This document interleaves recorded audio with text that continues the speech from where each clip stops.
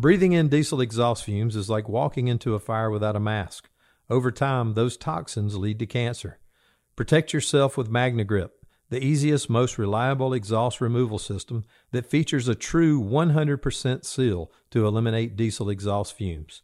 To get free grant assistance, visit MagneGrip.com.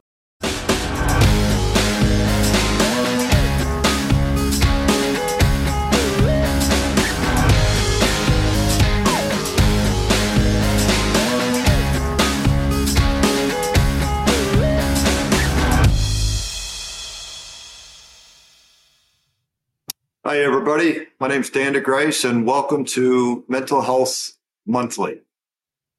This is a platform that Chief Rhodes gave myself and my co-host, Chris Muscle. I'm a retired battalion chief out of Chicago. I've been retired now 4 years, and I do a hump day hangout with Rob Fisher every fifth Wednesday of the month. This is another platform that fire engineering, again, David Rhodes offered myself, and I'm going to kind of introduce my co-host, Chris Muscle, and then let him kind of share a little bit about him, because we're coming from kind of two different generations. I was born in 1964 and Chris in the 1980s, and I'm a baby boomer and Chris is a millennial. Whatever that means to any of you, we're going to kind of have a conversation today about what the generations are in the fire service. I mean, the fire service has been around for a long time, and it's going to be around for a lot longer too. And we're just going to have a conversation today about that and what it means then and now. Chris, where do we find you? Yeah, thanks for having me. I live in Dallas, right outside of Dallas. I work here in the Metroplex. I spent 4 years in the Marine Corps infantry. I've been a firefighter, paramedic, second department, two departments for about 15 years, and I also worked as a flight paramedic for a while. So,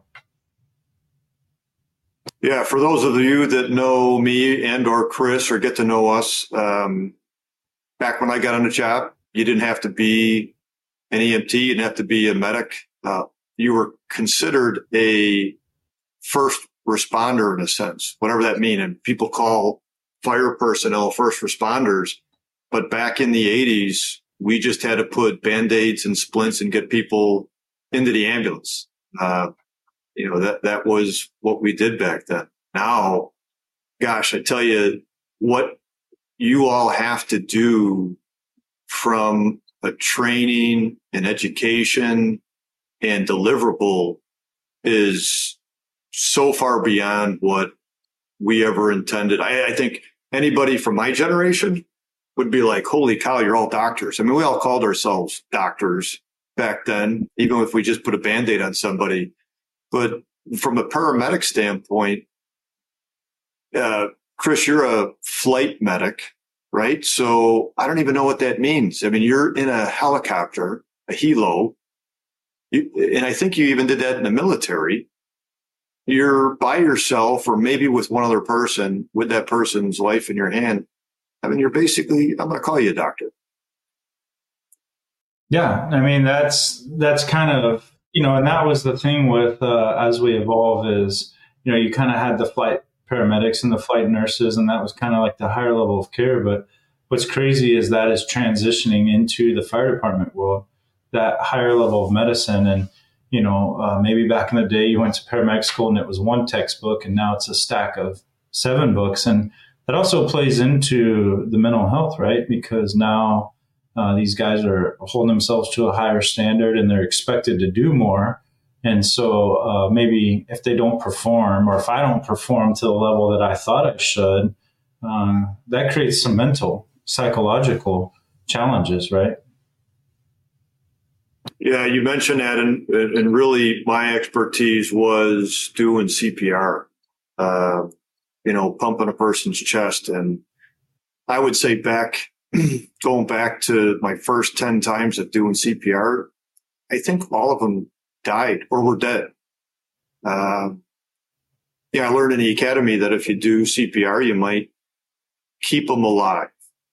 I don't know if there's a thing called bringing them back, but that was pretty much my first experience with death, was CPR. And I think I remember going back to the firehouse. Oh, that didn't work.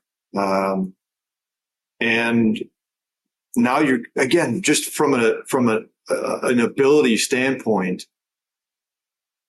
one, you're so much capable when you show up on the scene to do so much more with all the equipment and the knowledge you have than I did 35 years ago from CPR, when you were waiting for the ambulance to show up, because there was no BLS and ALS rigs back then. But I wouldn't say we felt helpless back then, but it was just that all we were capable of doing. If we couldn't do it, we couldn't go beyond that, our scope of care. And from a mental health standpoint, it was like, oh, we lost another one. But it's different now with your skill level, right? It probably plays more on you because I would assume, and I've really never asked anybody this, but from your flight medic, because you're supporting the veterans back then, you're transporting them. And for the most part, you're transporting civilians now, but it's the same thing, life and death. You want to sustain life for that person. And if you don't, how do you wear that? Yeah, it's tough, right? Because I think, like you said, we have more tools now. And so there's a two-part mental capacity to that of you have the tools, you have the knowledge, you have the resources. So you're expected to do more. And so when you do save somebody, that's a great feeling, right? But then when you don't, it hits a little harder than maybe it might have back in the day. Because you're right. Back in the day, when you look at cardiac arrest statistics with that example, it just didn't save a lot of people. And now people are walking out of the hospital left and right from cardiac arrest. What was that level back then? Like 5% or 10%? Yeah. Oh, yeah. Very, very low number, as to where now the numbers are super high. And so when you don't save somebody, you're like, you almost expect to save somebody now because of the knowledge, the training, the equipment, the manpower, the response, all these times, right? All these things go into it. So now when you don't save somebody, maybe back in the day, it was like, well, even when I started 15 years ago, it was like, well, we didn't save that guy, but that's just what we're used to. As to where now it's like, well, wait a minute. Why didn't we save that guy? Did we not do something right? Did we not? Right. And then you have the second, what I like to think of as psychological piece of it is when somebody elderly passes, right? Maybe that's a little bit easier because they have lived a long life, whatever that looked like for them, right? You just expect older people to pass. That's the evolution of life. But it's when you have that younger person in their 20s, in their 30s, in their 40s, and what the science shows you is those people really should live, and then you don't save that person, and now that's when it becomes a struggle, and unfortunately sometimes you walk out of the hospital and you don't have time to process it or deal with it because as you're getting back in the rig, the tones are going off for the next run. Right. And so then you start to compartmentalize and stack and stack and stack. Yeah, not just EMS, but fire as well. When you look at the run totals for departments across the country, they just continue to go up. I mean, there's more people in the world, right? And so back when I got on the job, there were 250 million Americans in the United States. Now there's 340 million. There's more high rises. So there's definitely going to be more calls. I don't know if there's more fire personnel. And if we look at from a manpower, or so if I use the right terminology, struggling here with it. So sometimes people could look at manpower and go, okay, that's sexist. I won't get into all that, but personnel, right? The people that are there, staffing is probably a more appropriate word. So I'll use that. I know for us in Chicago, we had it in our contract. So there was a definitive number of staffing, but I know with brownouts and personnel that want the job and people moving around, the staffing levels are slim. The overtime is high. So not to make it, and again, our goal is not here to talk about the fire service as a bad career, but we're going to talk a little bit about what it takes to be somebody in the fire service and EMS world, and the totality of that, and what it takes from a mental health perspective, the totality and the intentionality, so that you can stay in the game, right? From a football standpoint, be in all four quarters. So from a personnel standpoint, you got 15 years, so you're right in the middle of a career. I always thought I spent 30 years. I was, again, middle of the road, 15 years. What's the quality of personnel that are coming on the job now from a skill level, from an EMS standpoint? We'll get into a fire side in a second, but from an EMS standpoint.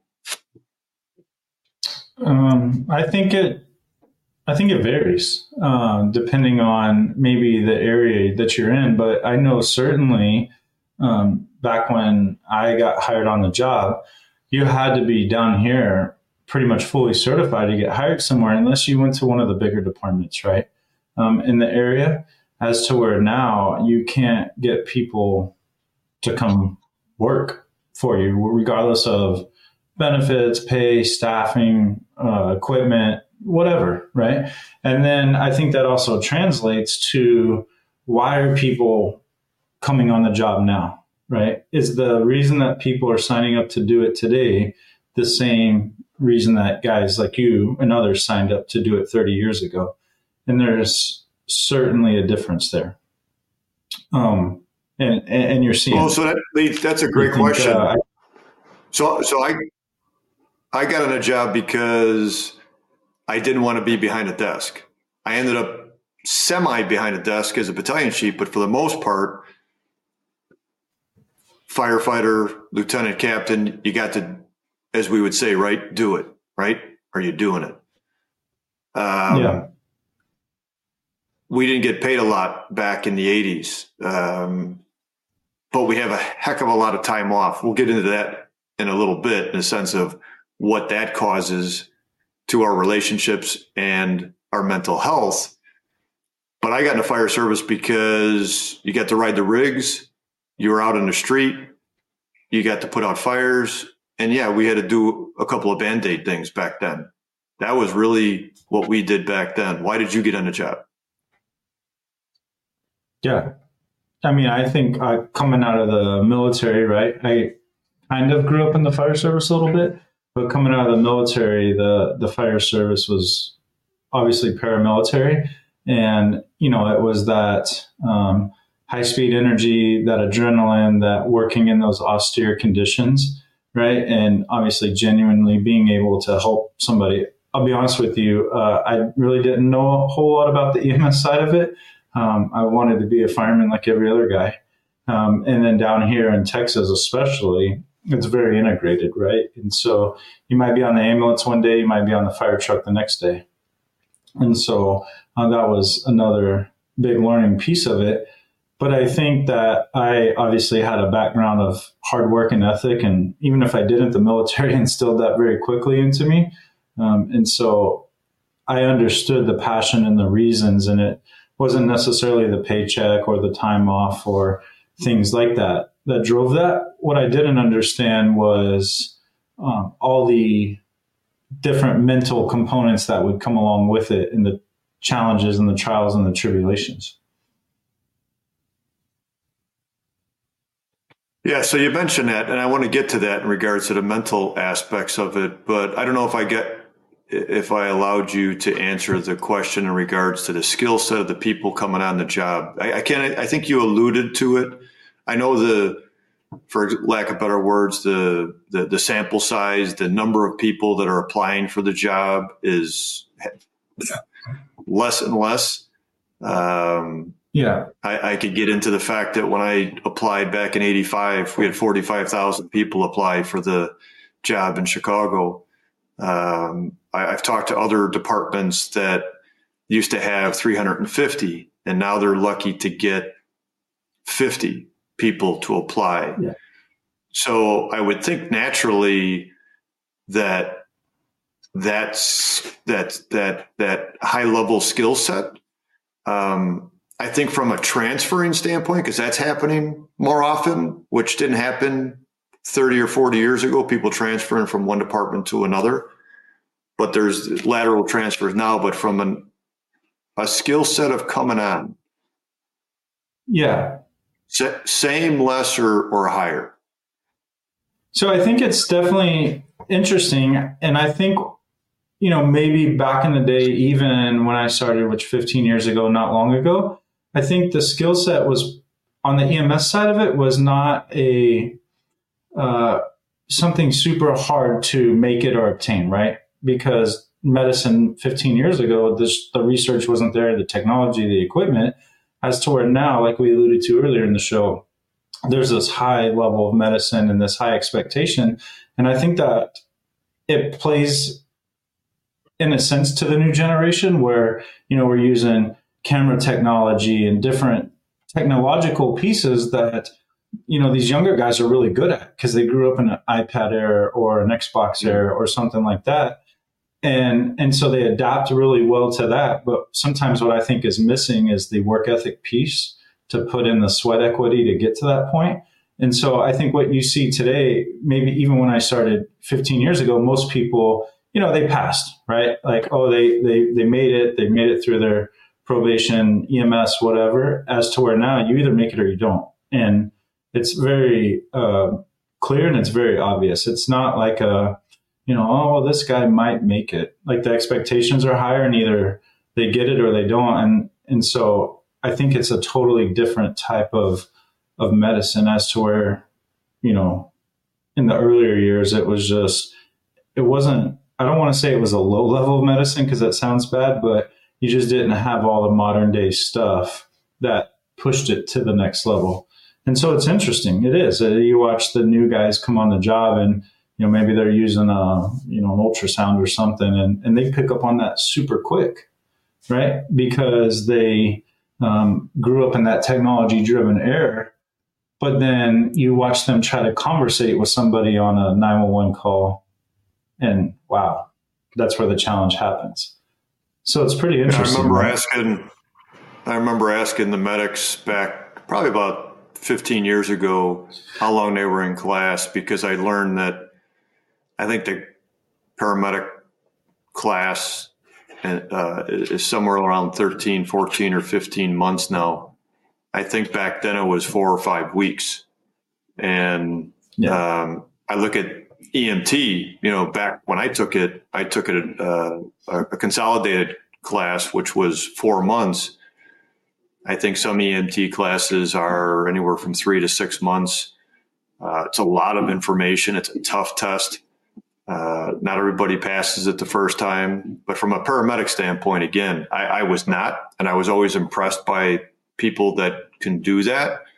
It always amazed me because when I was a lieutenant and a captain and I was on an ALS rig and I had to be in charge of a paramedic, I'm like, they're not making me be a paramedic. I would have done it if they would have put me through class, but I just didn't want to do it on my own. That's my own thing. I should have been that level to supervise somebody that has a paramedic license. So that's my department. Yeah, I think the other thing that we'll talk about eventually too is, and it plays right into the generational thing, is the frequency of the high acuity runs you're going on. Whether it's a bad MVA, it's a bad EMS run, it's a house fire, or high rise fire where you're pulling somebody out, right? As to where, like you said earlier, with the population just naturally increasing in the country, those different types of high acuity calls are becoming more and more regular, as to where maybe, 15, 30 years ago, you're like, oh, I might go on this bad wreck, or I might go on this bad EMS call. And, when you did, you're like, wow, we went on that call. You're texting everybody, you're telling all your buddies about it, as to where now you come in at, shift change, and they're like, oh, we had this bad call yesterday, example X, right? And you're like, oh, interesting, normal, right? And so that's a whole different piece to it as well. The exposure. Yeah, again, so many more people and so many more distractions causing so many more wrecks. Yeah. And that means, like you just said, more exposure for the personnel that are on the job to respond to, which we don't want to be sitting in a recliner. We didn't get on a job to just watch TV and cook lunch and dinner. We got in a job to, as we said before, to do it, right? Did you do it? Are you doing it? Get in the game and be a part of it. But with that comes a lot of exposure to events that the average person doesn't. And I don't want to get there yet. I do want to talk about, again, the mental health aspect of it. But let's talk about something that people, like, from a generational standpoint. Now, we met about 4 or 5 years ago. And as I tell everybody, and there's a purpose for both of us to be on this show. Again, as we talk with people and have different guests on the show, is perspective, right? Because on a scene, we're all sizing up stuff, and people have a perspective from their position, from their background, from their training, and what I call self-efficacy, what they've been able to achieve throughout their career. And I'll ask you this question first, is, so you see a guy, and I'm 59, but you're 38, I believe, and you see a 55-year-old firefighter come into your fire station. What's your first thought? And not me, but just generationally. Yeah. It's kind of two-dimensional, I guess. That guy's got some street cred, right? Some experience. I think that's the guy you probably want to follow into a burning building, right? But then the flip side to it is maybe that guy might not be as tuned up on the newer generational stuff that we're using, whether it's electronic equipment on an ambulance, or, it's electronic equipment on a fire truck pumping a fire. He's old school, right? That's what we like to say. That guy's old school, right? And so you have to I look at it that way. I'm like, that's the guy I want to follow right there. That's the guy that I want to go to for advice, because he's probably been there before. But then you also know that maybe that's not the guy that is going to just pick right up on whatever. Because when he started, maybe they didn't have that. And if you didn't start with that, then, it can be hard to pick up on midstream. Yeah, so I'll answer that question. You don't have to ask me, but so when I got on the job and I was 24, right, I looked at the senior people as like giants. And holy crap, man. Even though so I came out of college, so a lot of them didn't come out of college. I was lucky because I came out of sports, and a lot of them were sports oriented, and also many military veterans. But I didn't have that gruffness, and I'm like, oh gosh, I'm with a bunch of my dad's friends, and my dad was a cop, and it was like I was semi comfortable, but not. They really didn't say a whole lot, but you proved yourself with nothing but action, no words. Don't tell me anything about what you did. Just friggin' do it. And don't complain. You learn that didn't go very far. As I got older, regardless of my rank, and I have 4 kids and they're all in their 20s, but I found myself looking at firefighters that came on the job in their 20s, almost like they're in their teens. I'm like, is this person even old enough to be in a job?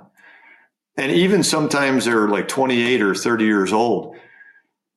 I'm not saying that's right. I know that what I did, I had a tendency to judge. And I don't know if that's what the old timers did to me. Similarly, maybe a little bit different. Maybe I was more difficult on the younger generation when they came on than the old timers were with me. I'm not sure. But what I'm saying is that as I got older, I realized I had to accept the change that was happening because it was a different generation. And I didn't do that always smoothly.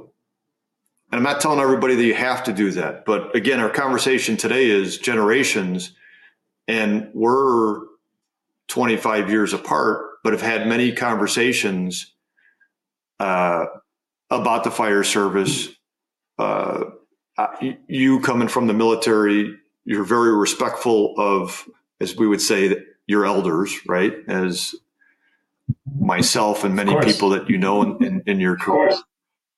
But it's different, right? Because I know that when I was an officer, I looked at people, the younger ones, like with the EMT stuff and the paramedic stuff. I'm like, do your thing, man. Just do your thing. But from a mental health standpoint, I've always been in the mental health field since the 80s. But I can't say that I've always been understanding and supportive as much as I should be to the individuals as they're exposed to the numerous events that happen on the job. Part of that had to do, honestly, because of the way I was brought into the academy or into the fire service. And I'm like, I should treat them the same as I was treated, not in a bad way, but you do what you know. It wasn't until I really thought about how I interacted with people, and I've always been around assessing people's mental health. I've been a certified addictions counselor since 91. Like I said, I've been in behavioral health since 86.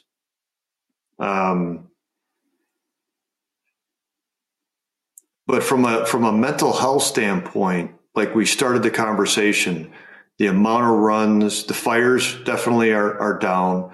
The amount of injuries and deaths that you're exposed to is significantly more now than it was 30 years ago. I think you know that. How does this generation, how do you guys talk about that? Yeah, I think that, from my own personal experience, being in the military and then coming on, and even when I started in the fire service, it was still that mentality of, the senior guys didn't really talk to you much. You were going to earn it, right? Be seen, not heard, 2 ears, one mouth, that whole thing. And so nowadays, I think that you still try to instill some of that because it's very complex, right? As to where with the newer generational, maybe they're not they're more welcoming from day one, and they're more, talkative, and they're more welcoming, which is okay, but still creating that high expectation. One thing that I do know that I have learned, maybe not always the easy way, and it certainly wasn't a linear path, is that in today, especially with the younger generation, is that it's okay to not be okay, right? As to where maybe in the past, and we talk about it all the time, it's, are you good? Yep, I'm good, right? And that was just that old school giant, like you mentioned, or the legend of the 55-year-old guy. You don't want to let him down, right? And you looked around at all those older guys, and it was like, after a bad run, you're like, wow, those guys are all good. Well, dang, I guess I'm good too, right? As to where with the younger generation, let's not forget about the fact that there were older women on the job too, but there weren't as many of them. So they were isolated. Right. So just from a population standpoint, we're including them. Right. Older men, women, right? I think sometimes I use the word guys when I'm referencing all. But as to where now, with the younger generation, is a lot of these guys either have no problem telling you, like, hey, this is bothering me, or my opinion is that you see it, right? Sometimes, older guys, or back in the day, it was real hard to read people. As to where now with the younger generation, you wear your emotions on your sleeve, facial expressions, your ability to have the mental fortitude to power through to the next call or the next assignment, right? Coming off the last bad run or bad job. Now it's easy. You can read it. And so I think, as the fire service evolves, we're creating this culture of it's okay to not be okay, right? And it's okay to express that, as to where maybe that didn't happen before. And if it did, it was probably more sporadic here and there, right? But I think globally, that just wasn't something. And really, I'll take it a step further and say it was the same for the military, right? When I was a rookie in the military, we called them boots. When I was in the Marine Corps, I was an infantry guy. When you were the young guy and you're looking up to your senior guys and you're trying to prove yourself, it was you're a robot, you're a machine. And obviously I'm out now, but I talk to guys that are still in, and they have normalized the mental health piece of it, right? They have normalized that I'm not good culture.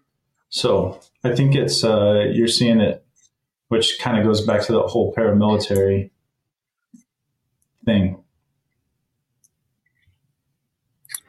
So we've used the word mental health, right? Is that a favorable, unfavorable? Is that a good term? Our title is Mental Health Monthly. How do you think people receive that?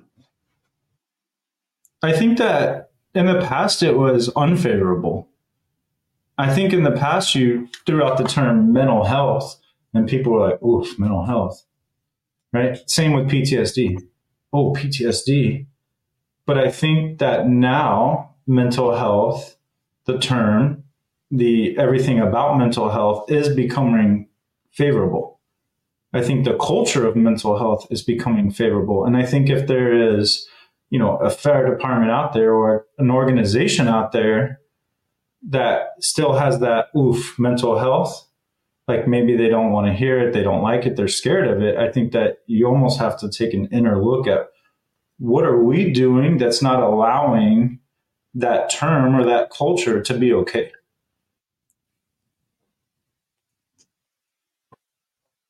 Yeah, I can tell you that throughout, and I ask people that I know we're doing this show together.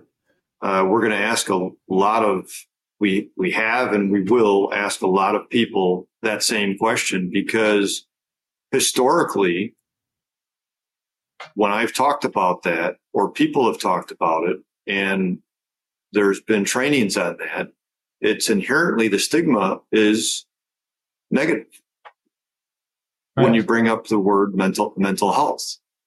And the same thing with being okay is in my 30-year career, I can't say that there's no way that I was 100% every single day, physically, mentally, or emotionally.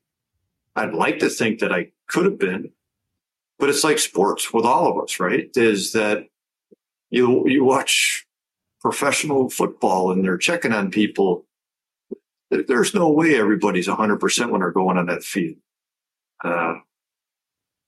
We would like to think that everybody that's a medic, a firefighter, an officer, whatever your title, rank, years of experience, what we're going to talk about, right, is overall mental health. And mental health is just a general term about our brain and our body, and actually what that means. I'm saying this not only, I'm not saying this to you, Chris, because you know that, but for anybody that's listening, this is our discussion. This is our platform. There was no platforms like this in the fire service, from a podcast or a webinar 10 years ago. There have been now, and people are out there that are talking about it. There's individuals that have podcasts, and thanks to fire engineering and editor-in-chief and education director David Rhodes, we're doing this, and we're going to continue to do this monthly. And so from my standpoint, from mental health, for anybody that's listening, is that it has to be okay to have a discussion about mental health and limit the stigma and the negativity around it, and have an open discussion about that. I mean, I don't know how many fire departments, and there's 35,000 fire departments across the country. I think there's 18,000 law enforcement agencies across the nation. A lot of police do psychological testing. I don't know if that's good or bad. I'm not going to get into that debate, but maybe another day we can. Some departments do that. But from a mental health standpoint, it's the same thing with what we put in our bodies to eat today to make us sustain our ability to go to do what we need to do and to feel good.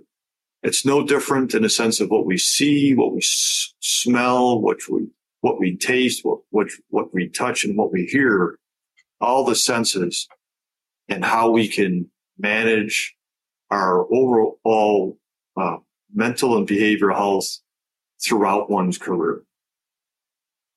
I don't know if I was standing on a soapbox right there. I think it's good. And I think something else that's worth discussing for a second is, we were talking about your generation, my generation, right? Two totally different generations. And if you look at the fire service, in my opinion, it's starting to become majority of that millennial generation, right?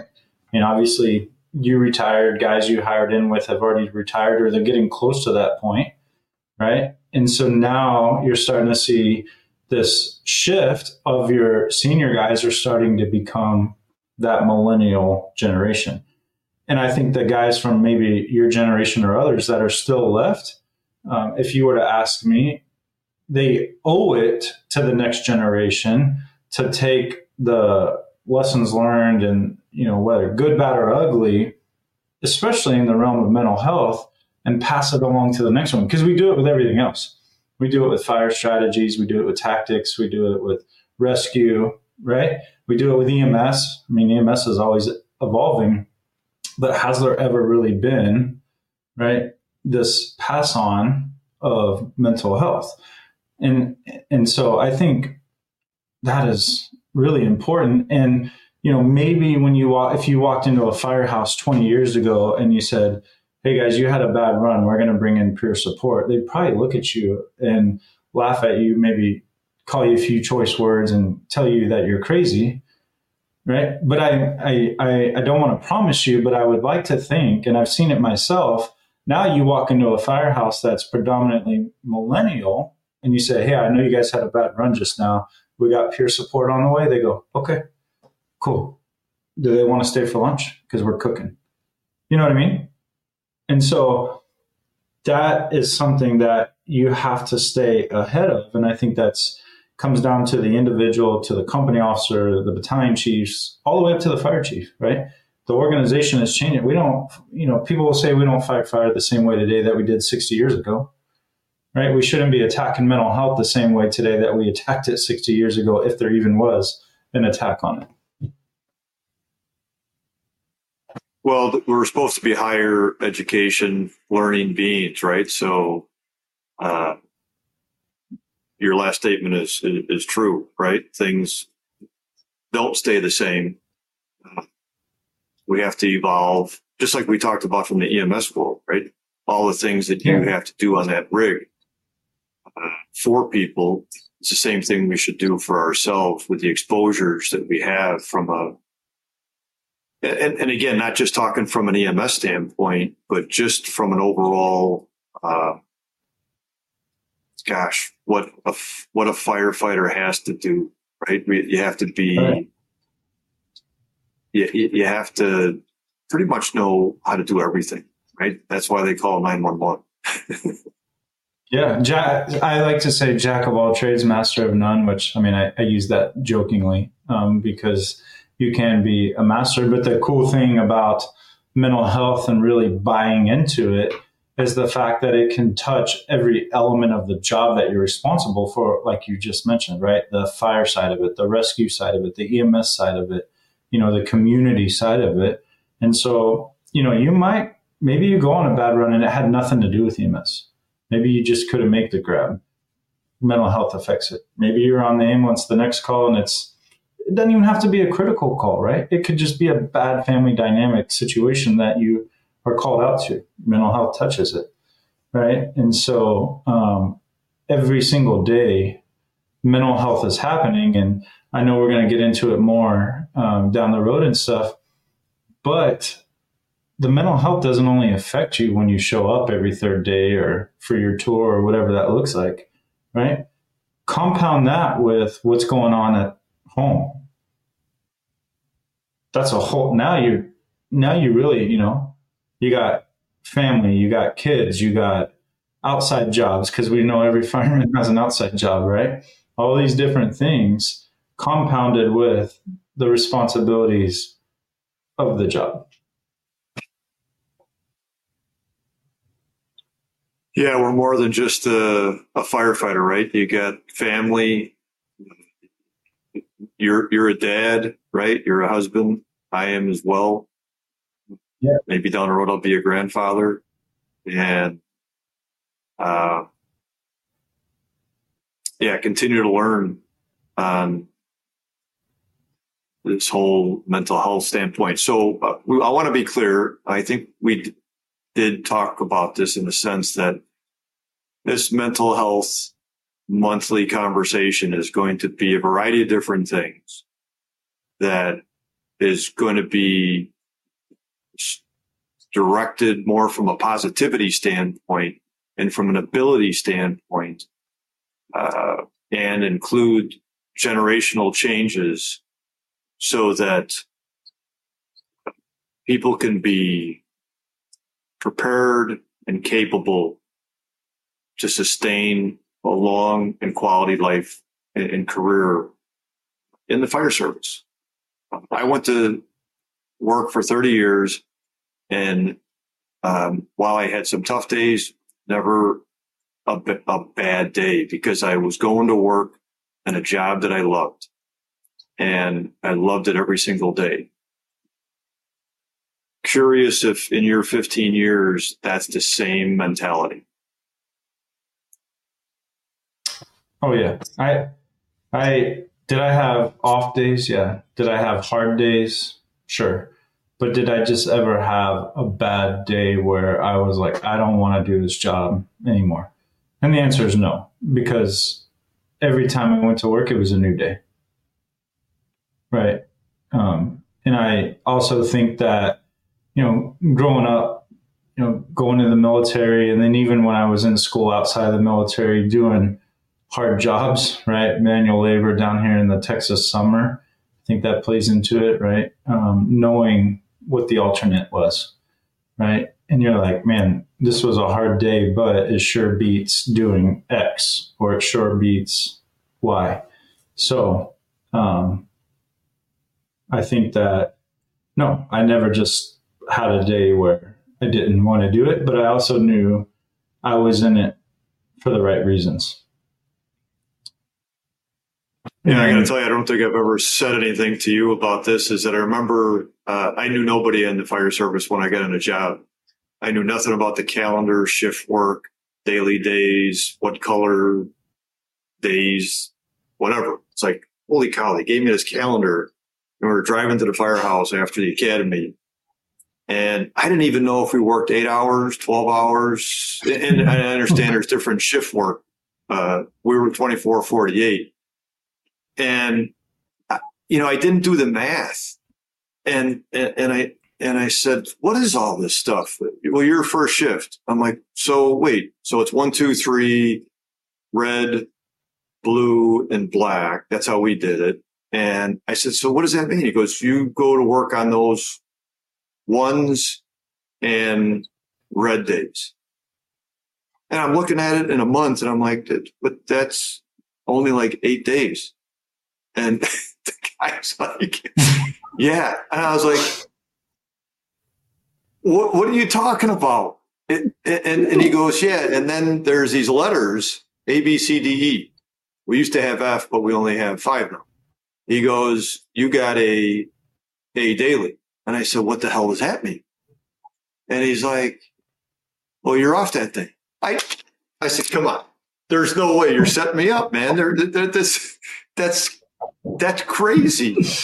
I just came from a job that, I was working almost every day, not making as much. And again, we didn't make a ton of money back then. But I'm like, you're telling me I only work the ones that are red and the alphabet that doesn't include an A. Yeah, I'm like, I hit the freaking lottery. I already knew I hit the lottery getting on the job. I don't care what department you get on. I just, again, from my generation, I didn't know that. And it ended up being 86 days out of the year because of our daily day in our shifts. And then we got about 15 years ago, we got what's called the dinosaur day after 25 years. So you only worked 85 days out of the year.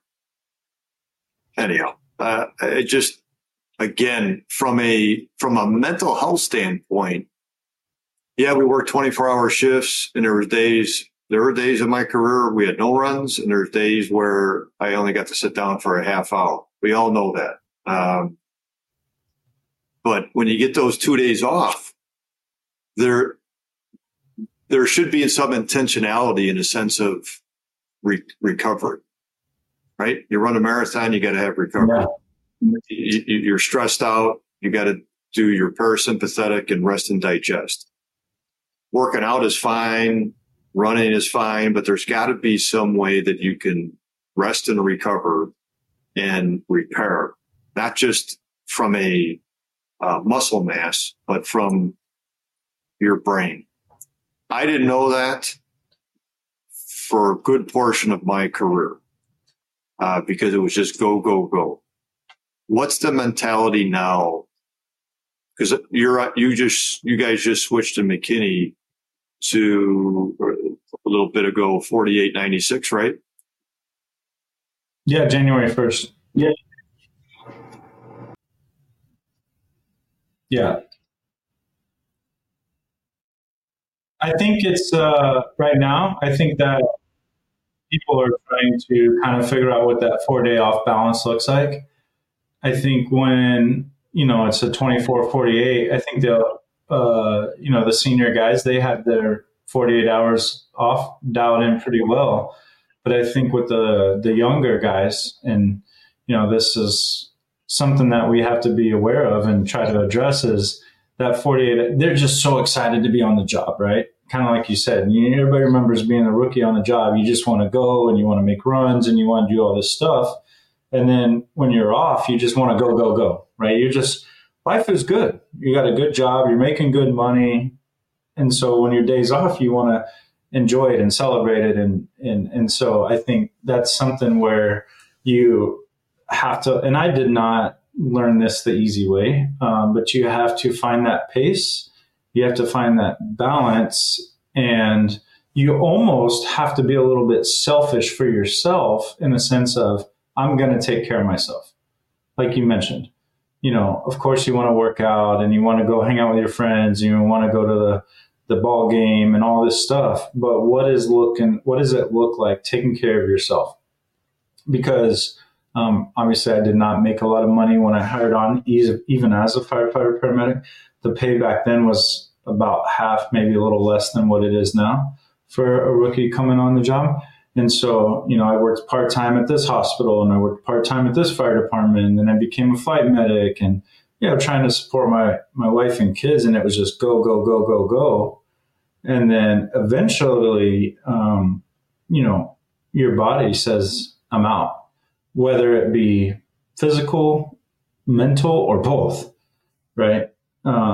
So yeah, I think that's the key is finding that balance. Cause I don't know how it was up there in Chicago in those areas, but I know down here 9 out of 10 firemen have a part-time job. Right. And so, you're essentially working. A lot of guys are quote unquote working 2 full-time jobs, but it's like, when do we have a break for ourselves, and what does recovery look like for ourselves? And we've put such a stigma on mental health in the past that, I will tell you with the younger generation, one thing that I see quite a bit and in my own experience, and we'll get into it someday on the show, is, like going to a counselor, right? You see the, senior guys, right? Some of the senior guys, or even myself, 15 years, I have no problem going to a counselor. I have no problem advertising I'm going to see a counselor, right? I do it weekly. Yeah, I think you know that. But you maybe have a 22, 23-year-old guy on the job who's young, and you make a bad run or a series of bad runs, and you're like, hey man, why don't you go see the count? I'm good. And that's what you hear. And it's almost like a broken record. I'm good until it's not. And that guy winds up in a crisis. Yeah, I think there's more discussion now than there was definitely back when, I got so kudos to your generation and the current generation that is willing to go that route. I don't know if I don't think it's 50% of the population. There was informal peer support. There wasn't really formal peer support. There was CISM after a critical incident. But from a proactive standpoint, there really wasn't throughout the country the conversation. And certainly nobody would give to people like us or anybody the platform to talk about mental health in a monthly platform, right? Just get in there, buckle your chin strap and get in. Yeah. Well, we covered a lot of different things from. Oh, go ahead. Sorry. No, I was just going to say, I want to be clear in saying that I'm not saying that, the older generations or the 100 years of firefighting before my time did it wrong or didn't get it right. I just think that times are changing, right? Like we've talked about frequency of events, frequency of high acuity calls, responsibility, right? I think you made that pretty clear, whether it be firefighting, rescue, EMS, community involvement, right? The fire service is different today than it was back then. So there's nothing saying that those guys didn't do it right or they didn't do a good job. It's just completely different shift. So I just wanted to throw that out there. Yeah. No, good discussion. Again, we've talked about different generations, the EMS skill set, the personnel that are coming on the job, the hours change, mental health in general, people's perception of mental health. Are you okay? A lot of different things. Again, thanks to fire engineering and current editor-in-chief and educational director, Chief David Rhodes, my former buddy, Bobby Halton, who was in those positions before, that allowed me to do stuff with Hump Day Hangout. And with this platform, we're going to continue to have these discussions. So thanks for joining us today. Out of curiosity, Chris, what's the temperature in Texas right now? Oh, it's pretty cold. We're not in a good place. We are not okay. 24 degrees. We're not okay. But we're not above zero yet. So whenever this airs, people will remember that cold air that came across the country and got all of us. So, yeah, Chris, always good to see you. Till next time. You too. Fire Engineering Nation. We'll see you next time. Thanks for joining us.